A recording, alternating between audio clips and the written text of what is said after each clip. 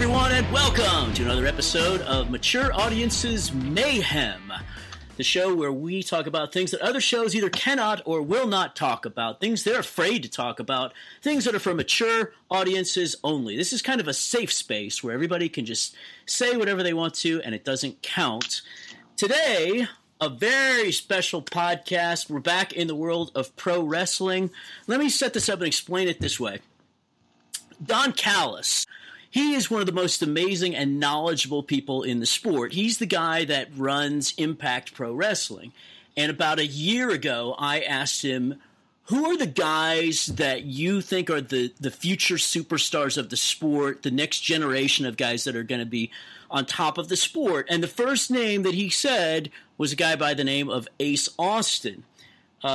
And Ace Austin is our guest today. If you haven't seen him wrestle, you just see him to understand. He has it. He has the it factor. Not only is he a really talented wrestler, but he brings a certain charisma to the screen. It reminds me a little bit. I'm going to throw out two names and, see if he's happy with this or not. But first, he is sort of like a young Chris Jericho. Chris Jericho we've called the GOAT on this podcast many times. He also reminds me a little bit of Owen Hart in just the charisma that he brings to the table here. So with that in mind, I bring you the great, I'm going to try to hit my sound effects for the first time ever on the show, the great Ace Austin. Oh, yeah. That's the first time I've got Owen Hart for sure. I've gotten Jericho before, but that's pretty cool. Funny enough, actually, my mom almost named me Jericho. I found out my first name was almost Jericho when I was born. Really? That would have been interesting. That certainly would have. And then perhaps you would have ended up in the sport as Jericho. You could have a Jericho versus Jericho match. Yeah, who knows? I might have gotten in much earlier than I did if I would have had that name. It's earlier than you did. Okay, well, I mean, you're pretty young as it is. I want to get into that with you, your how you got started and everything. First off, let me do a coronavirus check-in with you, though, because we're doing this podcast in the middle of the shutdown. People are going to be listening to this podcast a year from now. They won't even remember what it was like during this time, perhaps, but everybody in the country is sort of locked in their houses and only going out for groceries. What are you doing with yourself during this shutdown? Well, at first, I mean, it was an unwelcomed, kind of resting period that I have never given myself before. I 5 years of doing this. April is my 5-year mark. So 5 years of doing it now. I've just been as hard at it as I possibly could be. And I refused to take, any kind of time off or anything. So when it first started, I just decided to give myself a good week, and then it became 2 weeks of, not really doing anything, just maybe catching up on some video games that I bought and never got to play, just chilling, giving myself some time to reset. And then after that 2 weeks hit, it's kind of like I'm more than ready to just get back at it and do my thing. So now I'm just trying to not get lazy, trying to stay working out every day that I can, and just watching, studying wrestling, of course, and just keeping my head in it as best I can. A lot of wrestlers work basically like 300 dates a year. Do you think now, having gone through a couple of weeks off and healing up a little bit, that maybe wrestlers should sort of have a mandatory healing period every once in a while? It certainly wouldn't hurt. I mean, there's many of us there's many wrestlers that are like me in the mentality of not really wanting to stop, not really wanting the time off. You just feed off of this thing, and it kind of keeps you alive. And some of us have even kind of felt when we did take this time off that our bodies ironically hurt a little more than they did when we were at it all the time, because we never got that chance to recover. So we kind of just kept moving past those little nagging injuries, and now they are just kind of sitting and bothering us a little bit.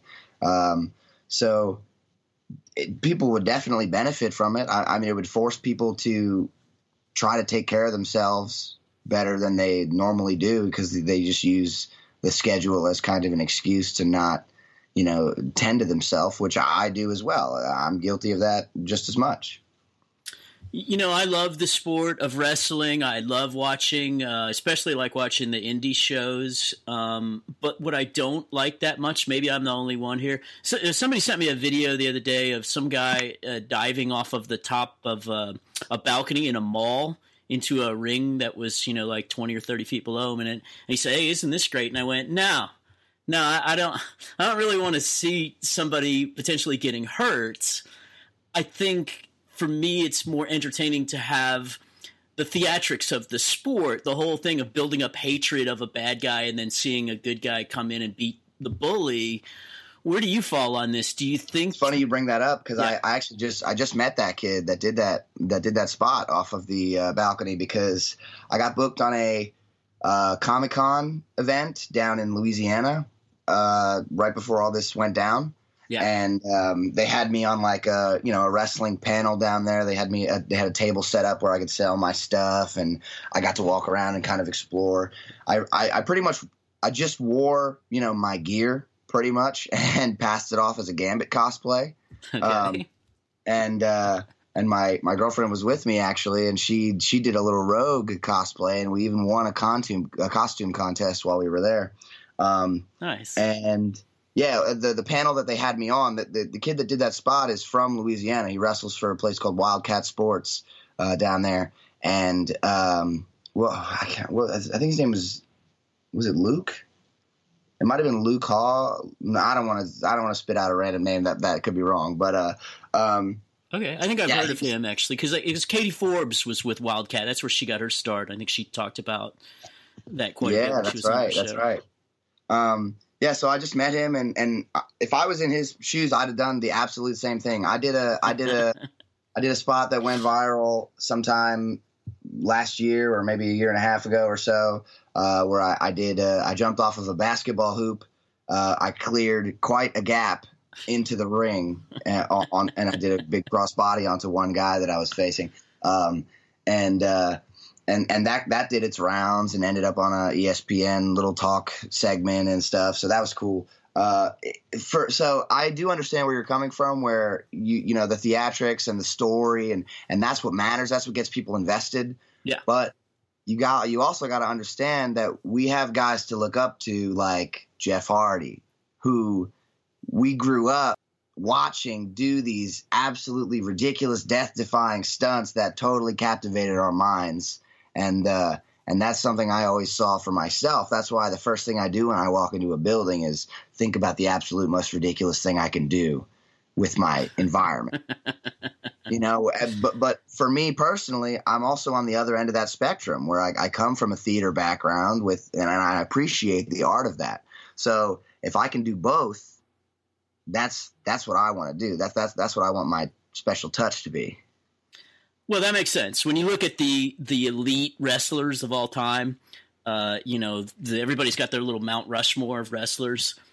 But for the most part, the most elite successful wrestlers have been the ones who had an entertainment focus first and a wrestling move focus second. You know what I mean? But the ones who do both, are like Jericho, like Shawn Michaels. Those are the ones who really transcended the sport. So I guess that's where you view yourself going in the future, just in terms of being the best at all aspects. Absolutely. As a kid, I fell in love and was captivated by pro wrestling. So the only thing in my mind when I was that young was pro wrestling. That's all I could think about, was being a pro wrestler. And then as you get older, and your interests kind of expand, and, you get into different things. And that's when I fell in love with other things like theater and just acting and the whole spectacle of kind of being a public figure in so many different lights. The more I learned about that, while also having that deep-rooted love for pro wrestling, the more I kind of realized that everything can tie into wrestling. That's why wrestling is the greatest form of art, of entertainment, in my personal opinion, that is on this planet, because everything can tie back into wrestling. Being a wrestler puts you in such a different kind of light when people are so curious as to what else you might be good at, because pro wrestling is so crazy and weird that it's like, oh my goodness, you're already this like odd person.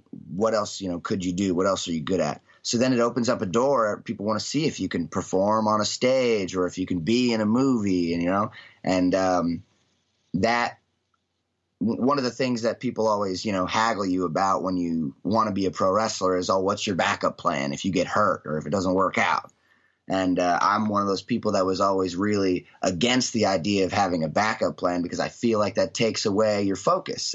If I want to be a pro wrestler, then that's what I'm going to be till my dying breath. I'm going to try it. Yeah. So I can't afford to put my focus somewhere else. That's wasted time, in my opinion, on what I could be focusing on. But when I saw those tie-ins to wrestling, I realized that I could put all my focus into the thing that I love most, and it'll give me backup plans in turn. Absolutely. We're seeing a lot of wrestlers now end up in the movies. Wrestling is scripted improv. Some people describe it as Cirque du Soleil with scripts. However you want to describe it, it does provide, or people emerge out of that are super actors.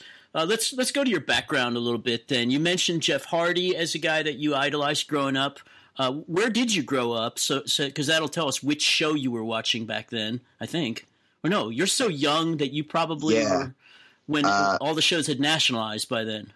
Yeah, I was born in 1997. So my first real solid memory of pro wrestling came when I was about 4 years old. And at that time, they were all just wrestlers to me, and that was when I was 4 years old. It was 2001? 2001, yeah. Yeah, so WCW had already fought by that point, right? So you were watching WWE probably at that point, or WCW, or both. But even when no. But it was just I couldn't really tell the difference then, and by the time I could, it was documentaries by that point. It was wrestling history by that point, so really? It wasn't So you knew you wanted to be a wrestler. I mean, you were watching at 4 years old, saying, "I want to do this." Am I right? Yeah. Oh, yeah. The first thing I remember seeing that really branded itself in my brain was Shawn Michaels coming off the top rope with an elbow, and I lost my mind. I think it was Shawn Michaels versus Rob Van Dam on a 2001 episode, and that was a huge moment for me. And those are two huge icons that I grew up idolizing. So. Well, we've had RVD on the show here. He's just, amazing. He's just an absolutely amazing performer. I'm in a locker room with him now, which is, it's awesome. It feels right at home. It's what I imagined myself doing as a child, being in a locker room with guys like RVD. So, does he give you any advice in the locker room? Yeah, sometimes. I mean, he's pretty busy in himself. We all have these schedules that are pretty hectic.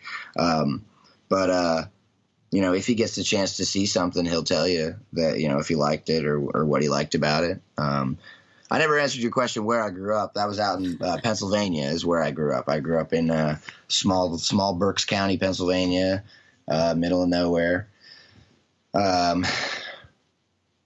It wasn't really wrestling wasn't super popular where I grew up. I was the kid that got other kids into it. It wasn't kids, talked about it a lot in school or anything. But it was, my family was wrestling fans before me. So it was kind of, the seeds were there. Yeah, absolutely. So then you knew so badly you wanted to do it that you applied to a wrestling school, I assume, but you must have been very, very young when you did that. So I didn't know wrestling schools existed at first. I wasn't really a big internet kid when I was super young. The internet was obviously growing and getting very, big at that time, but I wasn't. We only had one computer in my house, and the older kids got to use it more than me ever. And I was always more interested with hanging out, with going outside and being with my friends and skateboarding. How many kids did you have in the family? 5. Oh, wow. I had 3 3 older brothers and an older sister. I'm the baby. Ah, okay, all right. So you didn't even have the ability to go on the internet at that point and find a wrestling school. How did you get into the sport? Yeah, so as a kid, like I always imagined, like, oh, I'm going to become a pro wrestler. Like, however a person does that, I'll figure it out. So that was just kind of my mindset always. I never really went into like looking it up. I was like, I always just really felt like when the time came, like I would know what to do, or I would figure it out. So it wasn't until somewhere like later in middle school, they had us look into like potential colleges, like just for like an exercise in one of our classes. It was like, you know, what would you be maybe interested in after high school, and what college could you go to for that? You know, so we were looking at like different parts of the world. Yeah. And I thought the closest thing, I guess, I don't know why, but I guess for some reason I didn't bother looking up wrestling schools, because I just didn't know that was a thing. I didn't think that existed. Sure. Yeah. So I looked up stuntman colleges in like California that I was thinking about doing. I was like, I told myself, if I have to go to college, if I ever, you know, if that's something I have to do, I wasn't planning on it, but if I have to, I'll go to a stuntman college. Like, why not? I'll learn how to fall. That kind of makes sense. That seems like it would be beneficial, and it would also tie into like movies, which I really always, you know, saw myself being in like an actor as well. So like I could have the best of both worlds with that maybe.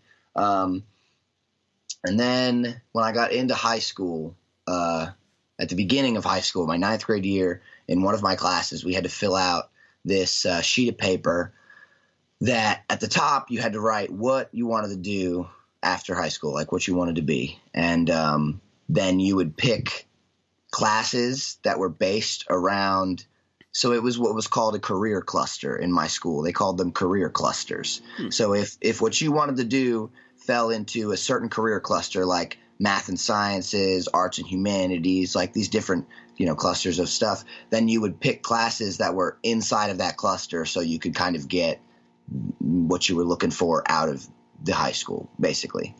So I wrote professional wrestler at the top of the page, and that obviously was not in a career cluster of any kind. Yeah. So when I filled out the sheet, I filled it out very kind of outside the box, like not really what they wanted out of that. And they called me into the counseling office and basically wanted me to change my answer. They're like, okay, well, is there something else you might want to do that could fit in a career cluster? And I was like, no, there isn't. Pro wrestling is what I'm going to do.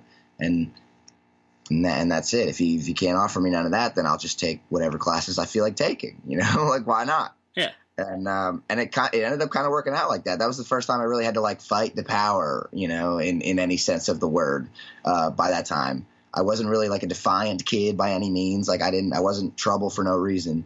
But that was the first time where I really had to stand my ground and say no to people that were supposed to be in charge of me. That's good. And That's good. I got my counselor on my side, and she kind of went to bat with me and for me. So then by the time I got to my, 11th grade year, it was my 11th grade year. By the time I got there, I was in the musical that year. I had been working at Hot Topic since I got a job at Hot Topic when I was 14 years old. I just managed to, you know, make that happen for myself, and it was very beneficial. And my boss was a big wrestling fan. He used to be a backyard wrestler. So he was very supportive, and we talked about wrestling all the time while I was at work with him. And he, you know, was kind of like he would always help me kind of put the dream together as I was growing up. You know, I was 14, 15, 16 years old. When I was around 16, when I was 16, we had to start thinking about our senior projects to graduate high school.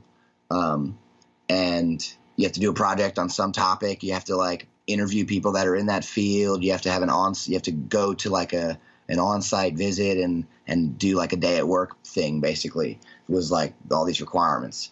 It's a good school.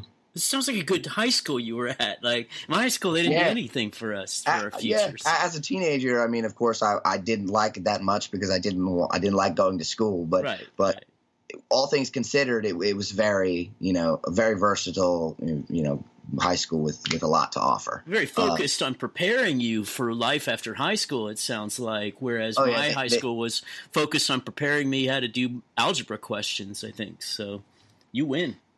It was the way that I played it, like a lot of kids took those classes, but I kind of kept myself more in the classes. Like we had a graphic design program. It was an awesome graphic design program. There was a whole department down in one of the wings of the school that had screen printing presses and all these great computers that were hooked up to these like machines where you could learn how to basically do graphic production.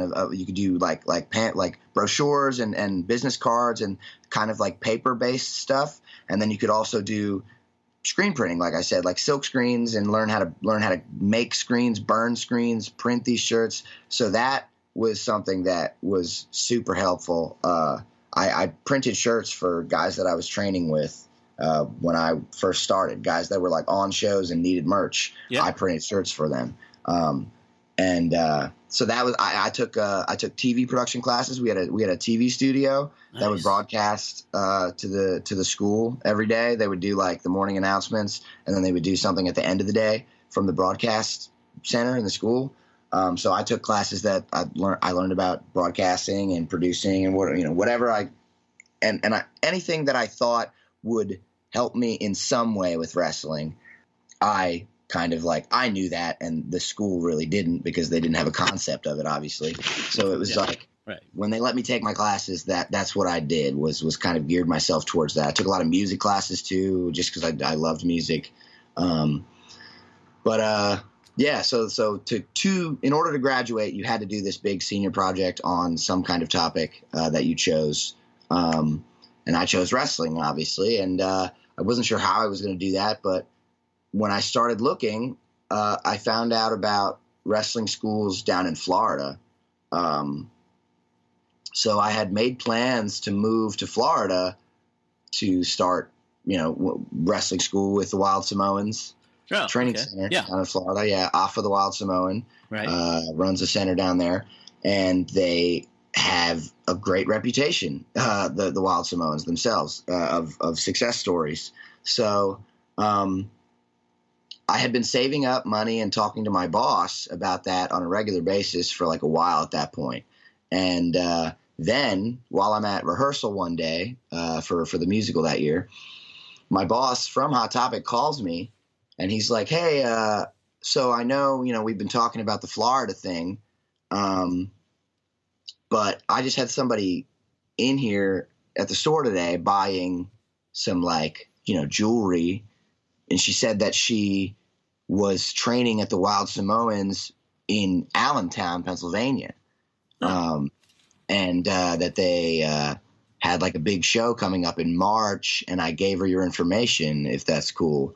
And I was like, yeah, that's absolutely cool. So this girl got a hold of me. I found out there was a Wild Samoan training center an hour and 15 minutes from where I lived in Allentown, Pennsylvania. It was meant to be. It was. It really was. So the pieces, fell into place. This was right around the time I had to start doing my senior project, like I said. So as all this kind of came together, communication with that girl kind of became unreliable at some points. So I decided to just call the training center directly and just see if I could get a hold of somebody that wasn't a student, that was actually in charge to make sure that this was going to happen for me. Yeah. And Samu, Afa's son, answered. Head shrinker Samu. He answered the phone directly, and that was one of those oh shit moments, This is somebody that I had seen, because as I got older, of course I went back and watched older stuff, and this was somebody that I recognized. So it was pretty cool. And then I talked to him, and he confirmed everything. He said, March 1st, 2014 was the day of the event. He was like, just show up at 9:30 a.m. at this address. We got to load the ring up and do all blah blah blah, and I'll have everybody put you through the motions and show you what's up. And then I asked him at the end of the phone call, I said, what age do you start training? Yeah. And he said 17 with parental consent. And like I said, I was 16 planning, starting to plan my senior project. So 2 birds with 1 stone, because the day before March 1st, 2014, I turned 17. My birthday was February 28th. Yeah. So I turned 17 the day before, and then I showed up ready to do this project and ready to talk about training. I used the money that I saved up to move to Florida to just pay for my training, for half of my training, like my upfront deposit. And that got me in the door, and I went so hard at it for the first 4 months that they already had me doing like matches, but I wasn't old enough to be in front of a live audience yet. You had to be 18 in Pennsylvania to perform on a live show. So I just got an extra 6 to 8 months of training before I turned 18. And then it was off to the races. They debuted me, and by my 10th match, I was in the CZW developmental program out in New Jersey, and CZW was still a pretty big deal at the time, especially on the East Coast. So it just snowballed very quickly. I met the right people, and I did the right things, and I've made a lot of very huge career moves just by putting myself in the right place at the right time. Yeah, you're aggressive. I want to ask you a little bit more about your early days, but first I have to talk about, or I'm delighted to talk about, our sponsors of the show. All right, well, let's talk about Sex Panther. So, as we tape this, we are in the middle of a pandemic that has caused everybody to basically be quarantined and locked down in their homes. This has caused a surge in the number of people who are out on the internet watching adult videos. In the old days, if this pandemic would have happened 20 years ago, you would be limited to just watching your favorite adult film stars. But nowadays, we have something better. We have something different. It's wonderful. It is called Sex Panther. That's SextPanther.com. So what happens is when you see somebody, when you see an adult performer out there, when you're surfing the internet, you can get to know her. You can actually get her phone number for free in most cases and start texting or sexting with her. You can send pictures. She can send pictures to you. You can send videos. For some people, this means that you're going to get adult clips and pictures. For other people, it's just about getting to know somebody that they saw on video and admire and think is a wonderful person. A lot of people have formed real-life friendships with their favorite adult film star via Sext Panther. So go to Sex Panther today and meet your favorite adult film star and start corresponding and talking and maybe even talk on the phone with her. You can do all that at SextPanther.com. And hey, if you are an adult film star, one of the many who listens to this show, you should be on Sex Panther. That's SextPanther.com. It's your chance to build that relationship with your fans and get to know them and have everybody get to know each other. So there you go, everybody. Do check it out. That's Sex Panther, SextPanther.com. All right, I also want to talk about another sponsor today who's not actually a sponsor. This is somebody who has no idea that I'm doing an advertisement for them, and I hope they don't get upset about this, but I really want the world to know about threesquare.org. What they do is they buy food in bulk, and then they just go out to parking lots here in Las Vegas and hand out free meals to people who are in need. And there are so many people who are in need right now. People have been laid off from their jobs, people who were in the gig economy. Maybe they were hairstylists, or maybe they were Uber drivers, and they just don't have the ability to do their job anymore, at least for the time being. And they've gotten themselves into dire situations. Threesquare.org is the most wonderful charity that I've found so far. I have been donating quite a bit to them. When you give them money, let me just give you this number here. When you click the donate button, and again, this website is threesquare.org, $75 donation provides 225 meals to people. So let me say that again. A $75 donation provides 225 meals. So you don't have to give $70. You can give $50. You can give $25. You can give any amount that you want to. This is a great charity. Please take a look and consider donating some money to them because we all have been there at times in our lives. I hope everyone who listens to this show is doing okay and making it through this very difficult time. If you do live in Las Vegas and you are in need, go to threesquare.org and find out where they're going to be handing out free meals. If you're somebody like myself that's doing okay during the pandemic and you have a little bit of extra money to spare, please consider giving it to threesquare.org. Okay, so we've learned a lot about Ace Austin so far. We learned that he was a drama type guy in high school, whatever they call that these days, a thespian who also had aspirations of being a wrestler when growing up.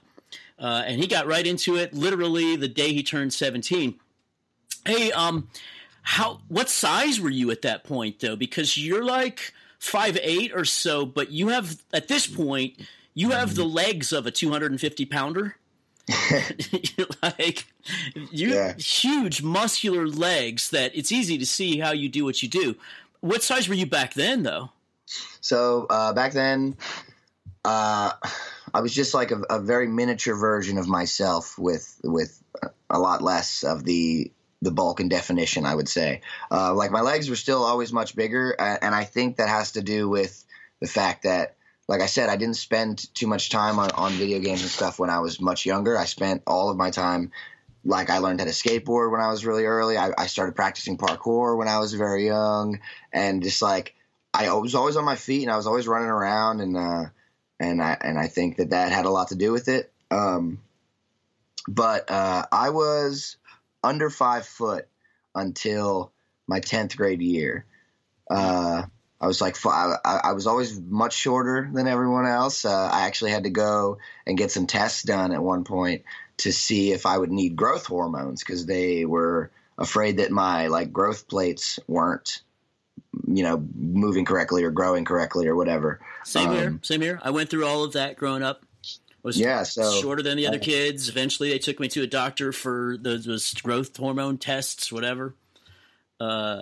And I had to convince myself in my mind that being shorter was never going to be a detriment for me, that it was never going to stop me. So I assume you had the same thoughts.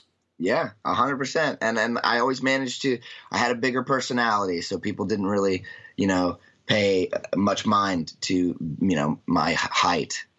In some cases, of course, there always was the kids that wanted to be difficult. But I did, I did manage to make it past a lot of things despite that. And it even gave me a little niche in theater, actually. When I started doing theater, my big personality set me up for – they would give me these roles of these they would give me these roles that would typically be fit for someone who would be physically intimidating, but they would give them to me because I was much smaller than everybody else, but I carried myself with this confidence that it portrayed a really funny character always.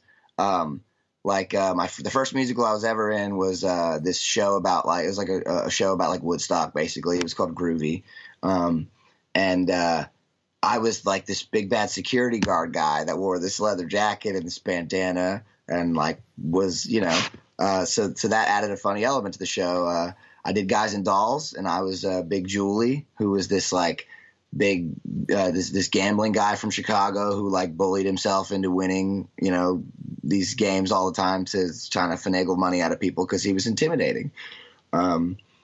So that really in retrospect was actually kind of helped out for creating a charisma and a personality, because you need that to well, you don't need it, but it was very helpful to compensate. No, you get that confidence. What has always stuck in my mind was, as I was growing up, I remember, I think it was Rocky 2 came out, or Rocky 3, and one of the lines from the movie, they go, "Boy, Rocky's in great shape. He looks like a middleweight," which is really funny. At the time, I didn't understand the irony of the statement, but he was not even a middleweight. He was like 140 pounds.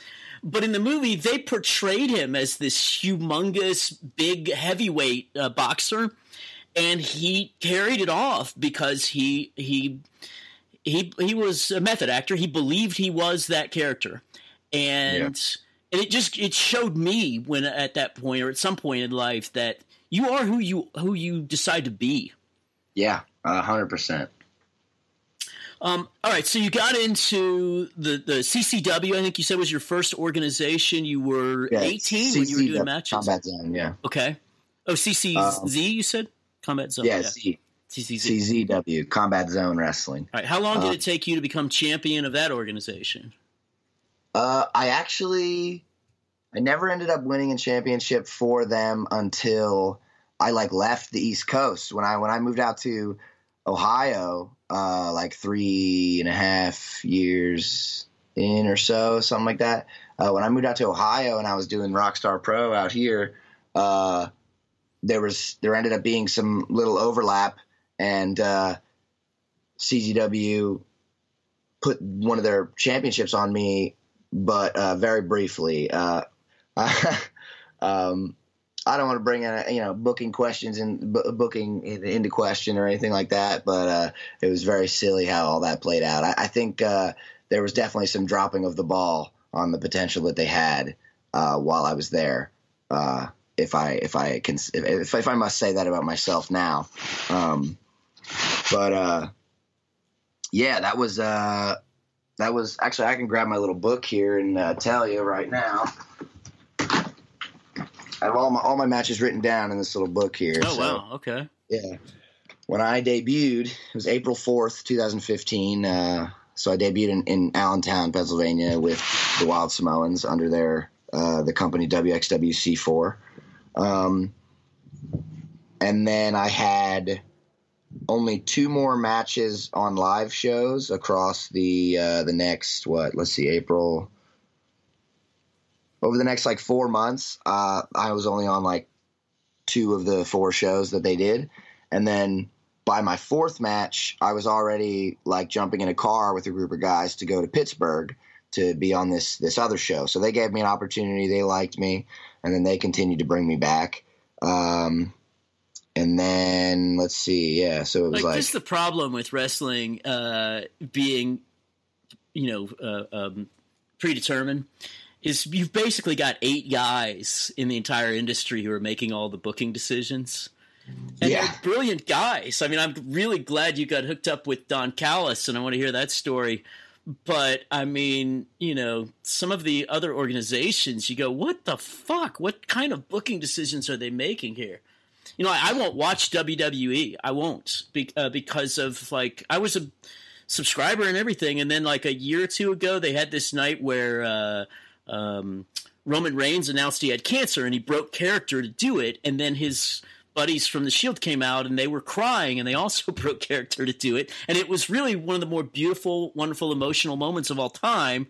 And then they decided to have, for no reason, Moxley turn heel and hit the other guy with the chair, and I was like, what? I give up. You guys don't understand that, the emotional strings that you've pulled and the story that you're telling when you do that to us, and the danger that you have of turning off your entire audience if you're just not paying attention to your fans. So sorry, that actually was not a digression. That was just a rant on my part. No, yeah. That's the thing. So let me compare it. Let me compare it a little bit to this. Have you watched the Tiger King documentary yet? No, everybody else in the world has. I'm the last one. It is spectacular. Yeah. So the reason I bring that up is because as you watch this Tiger King documentary, you start to really it blows your mind how little regulated the industry of tigers and lions and these exotic animals really is. Yeah. How little people really know about it, and how easy it is for people like Joe Exotic to take advantage of this system of big cats to create this aura about himself, So the reason I compare that to pro wrestling is because pro wrestling is such this known thing in the world, but so few people know about the inner workings, because it is the regulations and the rules are so skewed, and it's such a big gray area that navigating through it isn't something you can just go to school and figure out. Yeah. Training schools don't prepare you for the entire world of professional wrestling. They don't. They teach you how to take the bumps, how to do some of the moves, and if you're lucky, they teach you about some etiquette and some mindset stuff. You know, that's what I love so much about my baseline training from the Wild Samoans is the thing about the Wild Samoans is they train you with the WWE in mind, pretty much. Yeah. You are trained with the idea that you stick under the Samoan banner with the Samoan family, and one day an opportunity will come along, and if you are ready and you are good enough at that time, you'll get picked up. Yeah. Because you got the Samoans label on you. Yeah. And while that's great, that's a huge waiting game. And that was never my thing. That's the only like separation that I really ended up having. I mean, not in a negative way at all with the Samoans. That I decided that when I ended up at Combat Zone out on the East Coast in New Jersey is when I met guys that were making names for themselves across the world and doing these huge things that seemed so underground to me, because I had no concept of independent wrestling before I showed up at the Samoans. I only grew up knowing what like WWE was, and I knew nothing about the idea that all these people were traveling the world and wrestling for these companies that held shows that had thousands of people at them that weren't WWE. So when I figured all that out is kind of when like I eventually came to a crossroads where I had to decide if I wanted to just stay with the Samoans under the Samoan umbrella until that day came. And I had zero doubt in my mind that when that day came, the WWE would pick me up. I knew that it would be not a problem for me to do that. But there was so much more to learn. Yeah. No, and like right now, what we're seeing is the WWE is, I mean, you'll have a tough choice to make when your Impact contract expires, because undoubtedly they're going to want to sign you. But right now they're taking everybody that they possibly can get to prevent them from going to AEW. And so many of these guys get buried. Yeah, it's like, which do you want? Oversaturate. Yeah. Do you want the money, or do you want the chance to actually be seen? Yeah, that's kind of where you have to. That's where guys with like families have to make that decision. You know, do you want to provide for your family and like still live out your dream of being a pro wrestler to some degree, or do you want to like really have that special story that you've always dreamed about, of doing it kind of on a different path, like on your own. And there's just so many variables so like I was saying about my training, it gave me such a good baseline. Like this is the foundation of the industry that you're in. This is the foundation of etiquette, of performance, of how you carry yourself and how you introduce yourself, and just I got all these great baseline things that are important everywhere. Yeah. And then when I was able to take a step away from the Samoans and start exploring this world of independent wrestling, I had such a good baseline training that I was always able to make the best possible impression everywhere that I went. And then by doing that, it opened up so many more doors of the things that I wanted to learn, of the things that I had never known about my whole life. My whole life I watched WWE. I knew the history and I knew so much about WWE, but I didn't know anything about all this other stuff. And I had to decide, like, is my passion, is my love, is it WWE or is it pro wrestling? Because there's a difference. Yes, absolutely. Going to Impact Wrestling, I went, when you guys were in town last time, it was my first time actually getting to go backstage. And I understand what you mean. There's like a whole hierarchy of where people stand and etiquette and who gets to be in the private locker areas and who isn't, and it's crazy stuff. So let me ask you about Impact then. So how'd you get into Impact so young? So that ended up. Let me see if let me go back to the timeline in my head now that I'm thinking about it. Sure. So I started exploring the independents. I bounced around all over the East Coast for I never liked to stay in the same spot for more than like a year and a half. That was kind of my max. on where I could stay. Yeah. So I spent like a year of training at the Samoans and then another year and a half of like sticking with the Samoans hardcore. And but while I was doing that, so I was driving an hour and 15 minutes twice a week to training for the Samoans every week. And then on Wednesdays in between those two training sessions, I would drive 2.5 hours to New Jersey to be part of that Combat Zone development program. I was just, getting the best of both that I could and just whatever. And then I got really close with a guy named David Starr. I don't know if you've ever heard or seen anything of him. No. I got close with this guy, David Starr, and he was doing really well for himself at the time, making it all over the independents on the East Coast, and he started getting opportunities overseas with the UK and all that, in Germany and whatnot. And he was in with CZW at the time, which is how I met him when I was doing the development stuff. And he asked a group of the students, of the younger guys like me, if they were interested in taking a trip with him to Missouri. That's where it was. I was going to say Mississippi, Missouri, for Harley Race has a wrestling school out there. He's passed now, but had a wrestling school out there. And every year they did this. They do a 1 week long training camp at the Harley Race Wrestling School, where representatives from all these the large companies that you want to be in, representatives come and view you there, and they run training and they teach you different things, and then they have you do tryout matches and stuff. And David Starr was planning on doing this, and he asked all the students if you'd like to come along. You just got to pitch in for some gas money, and the fee is like I think it was $500 to go for the week. And nobody responded to him except for me. I was saving up money to go on a cruise with my best friend and his family. I'd gone on a cruise with them the year prior, and it was awesome. Best form of vacation you can take, in my opinion, is a cruise. There's nothing else like it. It's incredible. Yeah. So I loved the cruise so much, and I was saving up money to go on this cruise again that year. But here was one of those crossroads, there's choices I had to make. So I sacrificed that money to go to this camp, and it was the best decision I could have possibly made, because I went to that camp with David Starr. It was just me and him for 13 hours to Missouri, stayed there for a week, came back.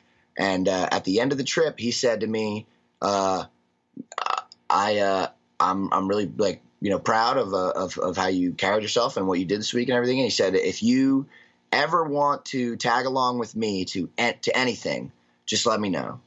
And you got a spot in my car always. Nice. And that opened up. I told him, I was like, make sure you know what you're telling me right now. There's a can of worms that you're opening up here, because I get tired of it.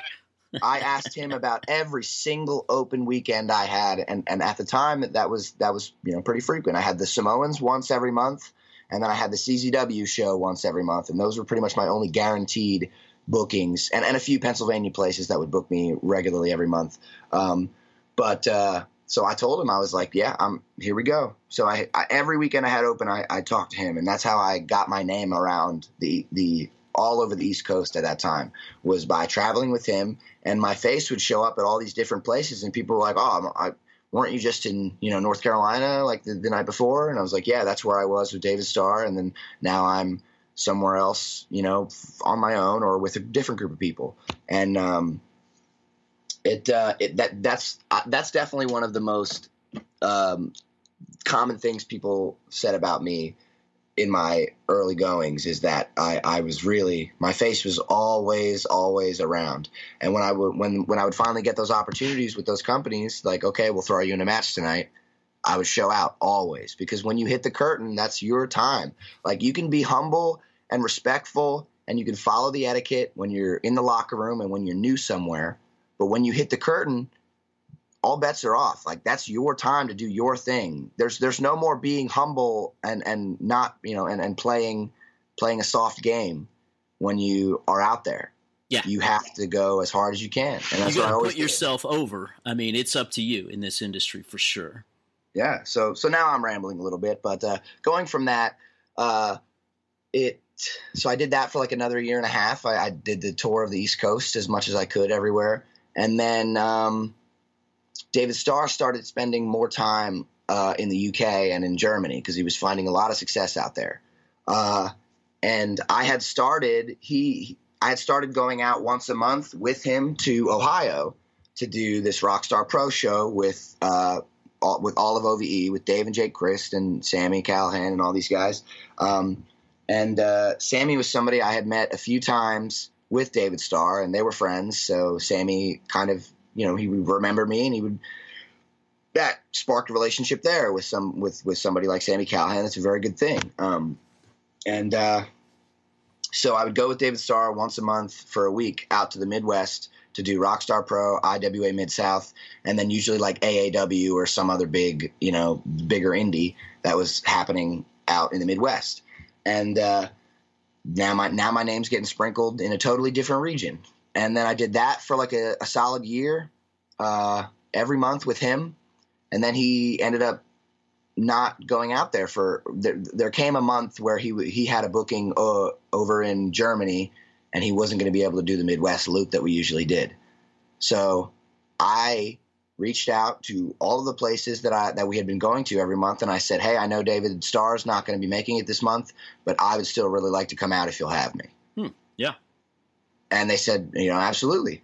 So I came out still every month on my own after that, if I had to. And that was pretty often for a while. I had to do this I had to do the 8.5-hour drive by myself from Pennsylvania out to Ohio every month. And then I'd stay for a week in Dave Christ's house. Cause he had this big wrestle house with a bunch of kids living in it that wanted to be wrestlers and were training with Dave. And it was such a spectacle to me, this idea that like all these people from different parts of the world were just living in this roof, trying to make it, with wrestling. And, so that was something that, kept pulling me back in. And then after doing that for a while, Dave offered me a spot in the house. Mm-hmm. And I called back home to Pennsylvania, and I said, I think this is what I have to do. I think it's time for me to, move away from the East Coast and try to experience a different region of professional wrestling. I think this is going to be good. This is going to be good for me. There's no way. Who else was in that house that ended up becoming a pretty well-known wrestler? Trey Miguel, mm-hmm.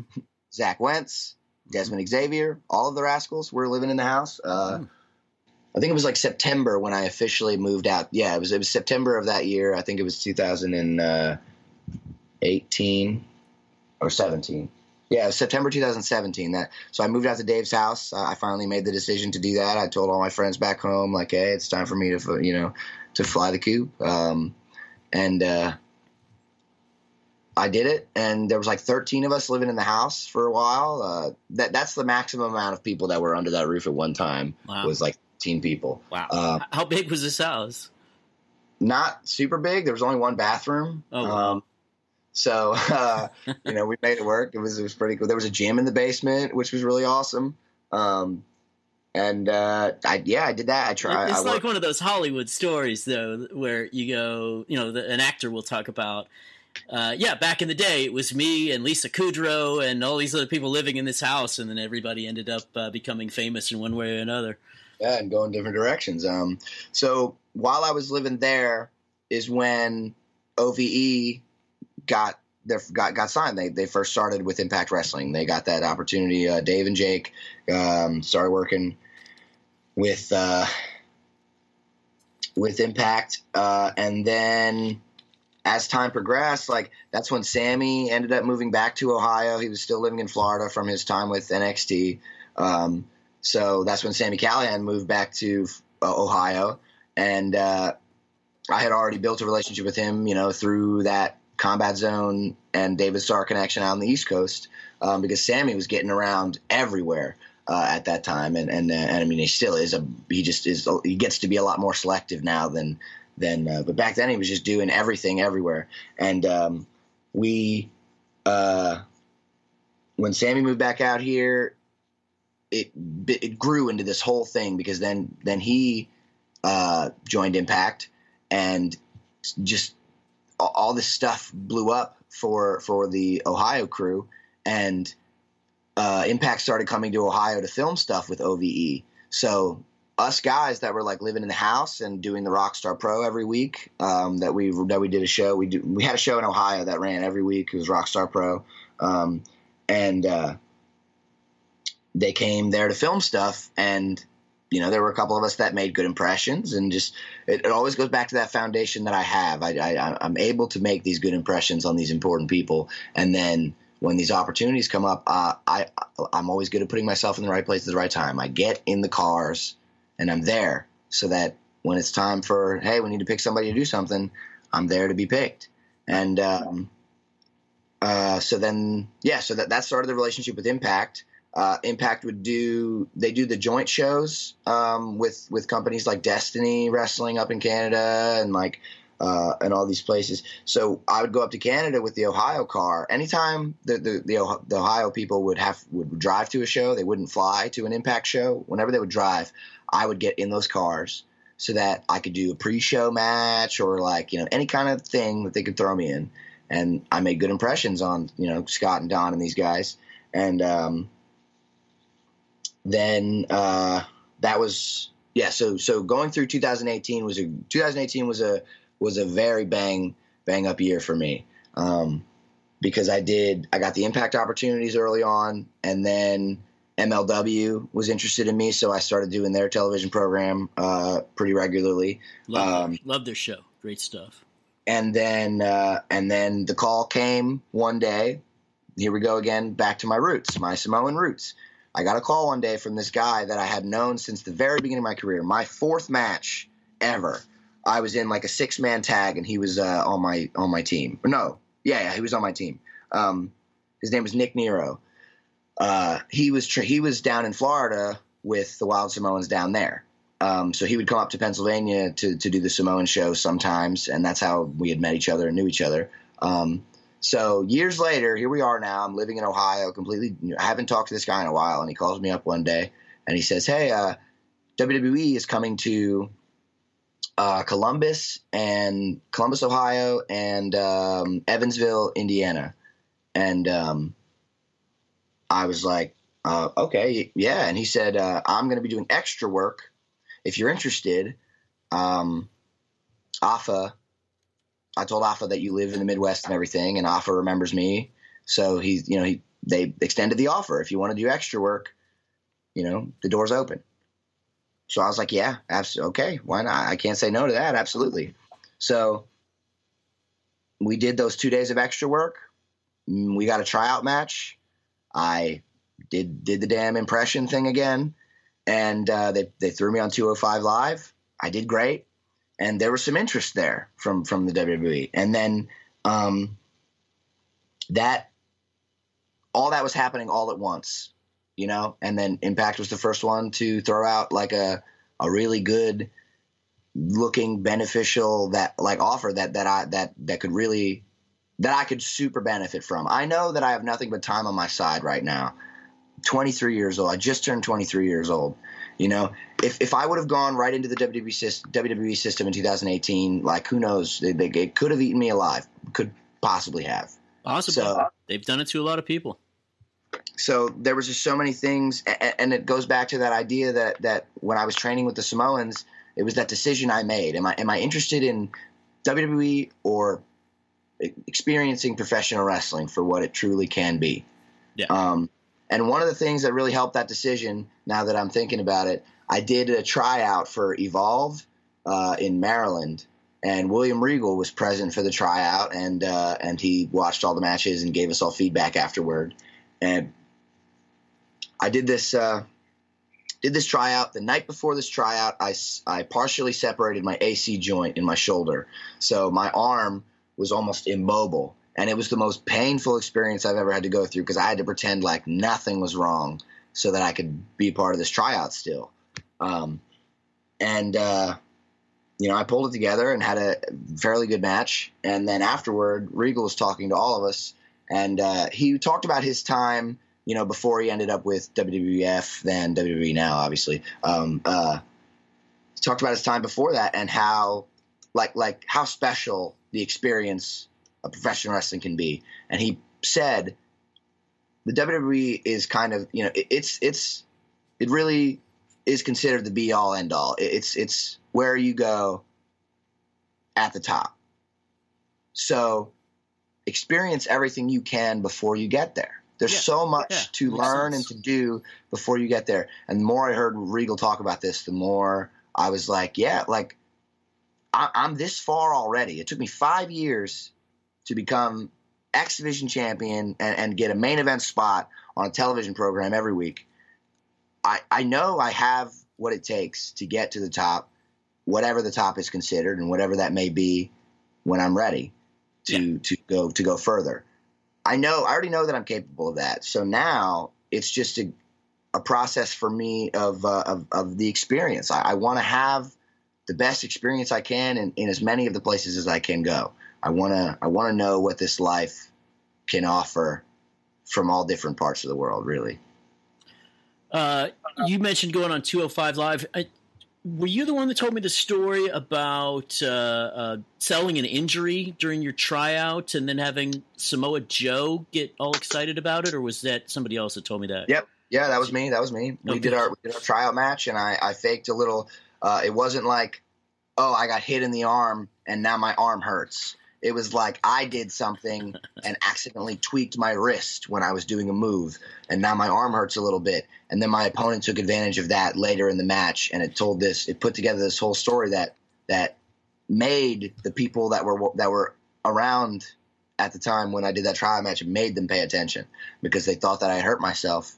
And lo and behold, it was part of the story. So that's what really, got me over in that setting. That was I love it. It's just storytelling. I mean, to me, this is why I watch wrestling. It's for storytelling. I don't watch necessarily for the big high spots. I want to see the whole thing play out. Fantastic. So let's talk about your character and your ability to tell stories. I think it's just amazing what you've done in your time at Impact so far. Just in terms of when you play your heel character, you are as slimy and as just weaselly as anybody in the business, and I mean that as a huge compliment. So tell me if it's not a compliment, but you do that so well. And let's just talk about the whole story of Ace Austin. What is your tagline on the T-shirt? 316. I banged your mom. Wife was the T-shirt. Mom, I banged your wife. T-shirt. I banged your wife because I'm involved in this story. This is my intro to wrestling here. So, all right, explain to everybody about your whole "I banged your wife" character. Yeah. So, before getting to Impact I did not have much experience being a bad guy in professional wrestling. So coming to Impact and having them want me to do this heel role was it is still to this day a complete learning process for me. You started in doing this role. Somehow they came up with the idea of having you sneak your way into other wrestlers' confidences and then cheat on their or seduce their wives. Oh yeah, okay, yeah. That's what we were talking about. How did the bang your wife come about? Yeah. So my first feud was with Petey Williams coming in, and then when I went from there, my first like building feud that they it wasn't just like a series of matches, it was like a story that I was involved in, was with getting to work with Eddie Edwards and taking advantage of his the mental instability of his character, and I had to have a different method of I couldn't just show up and be like, oh, I'm a big bad guy and I'm gonna beat you up, because where's the interest in that? There has to be a dynamic to something. Right. So we took advantage of the fact that I am very young and in great shape and you have a lot going for me. So a good looking guy, I'll say it for you. You're a good looking guy. So that kind of easily led to a dynamic of in my head, I can have absolutely any woman that I want. And even if I can't, it's going to they always say that behind every great man is a great woman, and behind every great man's great woman is Ace Austin. Getting ready to steal her from you. Absolutely. So one of the things that's very memorable is that you were one of the nights I was there, you were attacked by two girls coming into the ring who were so infatuated with you that they wanted to make out with you. Yeah. That went kind of viral. Yeah, a little bit. That was cool.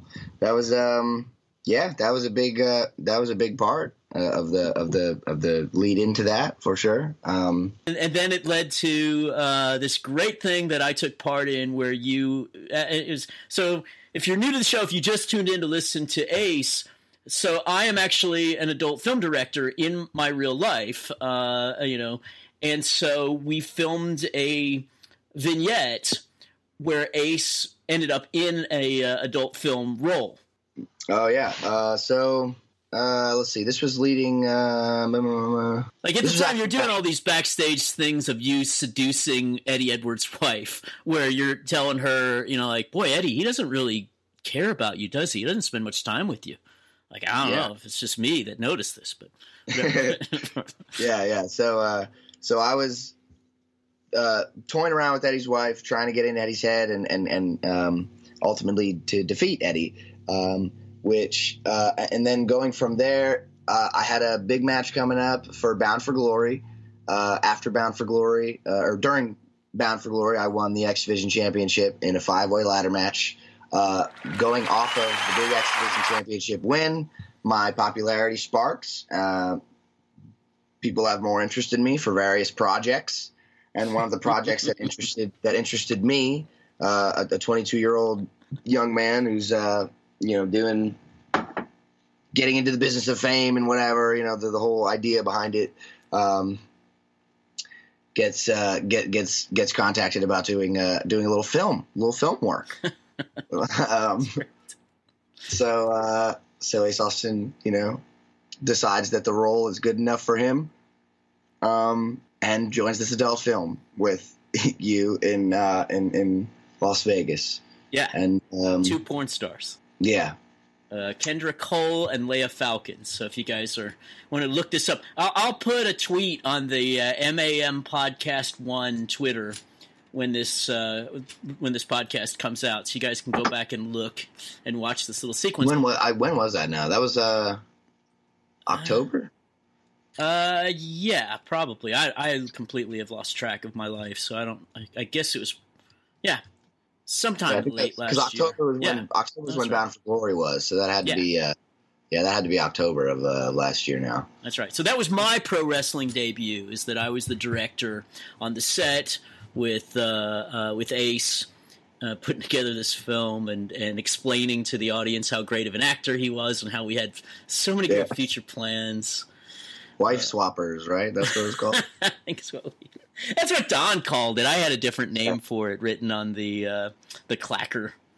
But that was a really fun thing to do. It's so great for somebody like me who's been a wrestling fan all his life to be able to just get involved in some small ways here and there. And I've really been lucky, to do some cool stuff with Impact Wrestling. So that whole thing ended up pretty good. But from that point, so you won the X Division, I think that was right before you won the X Division. Excuse me, right after we filmed that segment technically. Yeah, so the idea was that I won the X Division title, and then and now I'm a bigger star, and I have these offers coming in and these deals and all these things, and my fame is growing and my fortune is growing, and et cetera, et cetera. That was the whole. So in the meantime, you've gone on to almost seduce Eddie Edwards' wife, but in the end, that one comes to a close without you culminating the deal. So and then you turn your ass with a kendo stick. That's how that ended. Right. So then you turn your attention to a wrestler's mom, which I thought was hilarious. Trey Miguel turned his interests to my X Division championship. Yes. So, like I said, behind every great man, they say there's a great woman. Yeah. Trey and his mom. That was the dynamic that Ace Austin saw, and being the person that he is, needed to exploit something to to get into Trey's head, and he saw that opportunity with Trey's mom, and then that was a couple of months, leading into Hard to Kill, which was our pay-per-view in Atlanta a few months ago, and Trey's emotions got the best of him, and Ace Austin remained champion. Yeah. I would have loved to have seen you seduce 10 more wives, but that's not the direction that they seem to be going with the character. And I guess it's, though, probably helpful because now I think you're sort of inching closer to main event type stuff, right? Like, where are you going with this? After that angle with Trey, I ended up in a little feud with Tessa, who is a woman herself and was the world champion, or is the world champion, I should say. I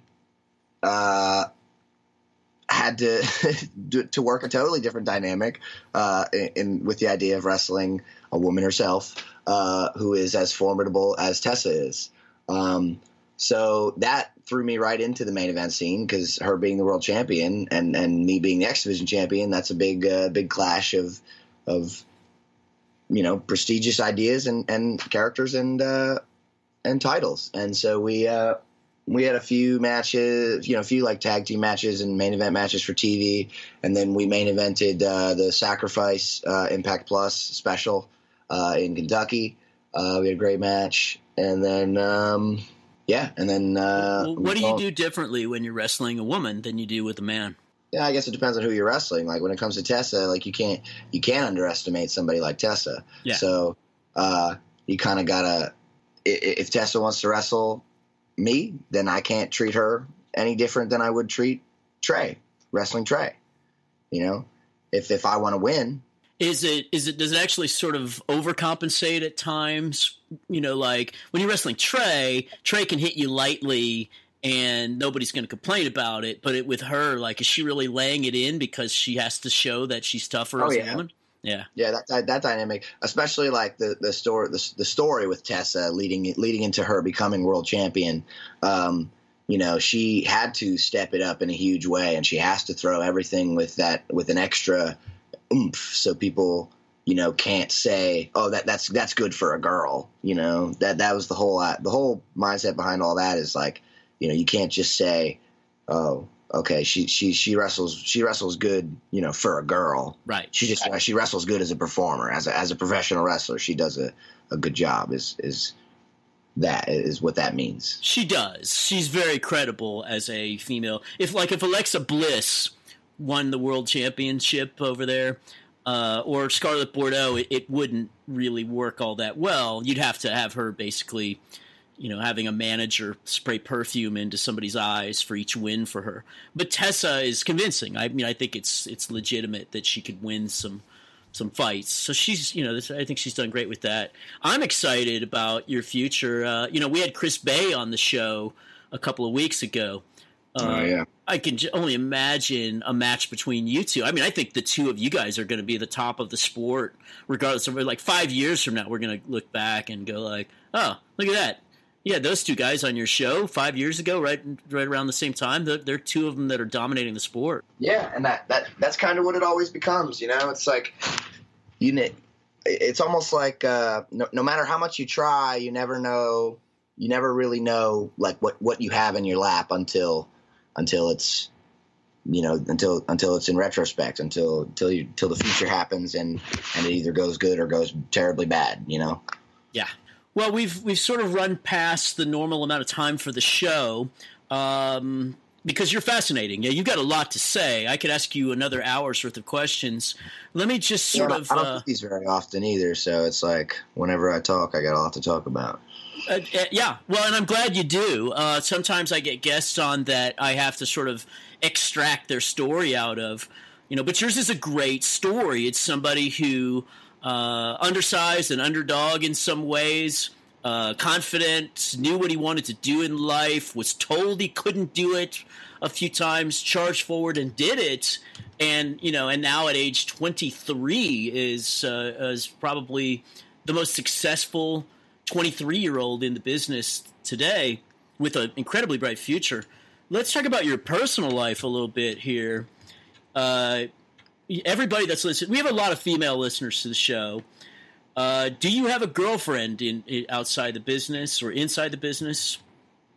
What's your personal life like? I do indeed. Okay, now is she a wrestler too, or no? Yes, so she started training with George South this past summer, and then she goes to the University of Alabama.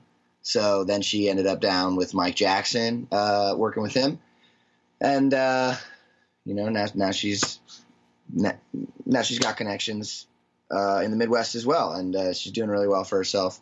What is her name? Because I think I saw you retweeting some of her stuff on Twitter the other day. Yeah, so her name is Glam, quite literally. Those are her initials, Glam. Georgia Lee Ann Milton. Yes, following her now. She is stunningly beautiful. She is. So what do you like to do together with her? Like, do you guys you still play a lot of video games? I think you said you were in a gaming household these days. Yeah, she doesn't pick up video games very much. She's not too into them. She was an athlete all through school, so she's got the athletic background. She played lots of sports. Her dad's a big football coach from Mississippi, and we like to watch. We have pretty similar interests as far as like a lot of different movies and stuff goes. So we like to watch movies together. We like to travel a lot. We've our relationship started long distance in the first place, her going to the University of Alabama and me living in Ohio. So we had to make long distance work for a long, long time. And that kind of created this, like, anytime we got an opportunity to see each other, we tried to make it as intersecting as possible with like whatever she had going on, and whenever I had like open weekends, I would try to find bookings that were down in her area or where she was going to be, so that we could cross paths. And she's gone to plenty of shows with me, and we've gotten to hang out in some awesome places all across the United States so far, and do some cool things. We got to hang out at some beaches up in Rhode Island and stuff, and we went to Nashville and spent some time together. Now you're straight edge, right? Like, you don't drink or smoke or anything. Is that right? Me? Yeah. No. I made that up. I must have made that up. Straight edge. No, definitely not. I'm not straight edge.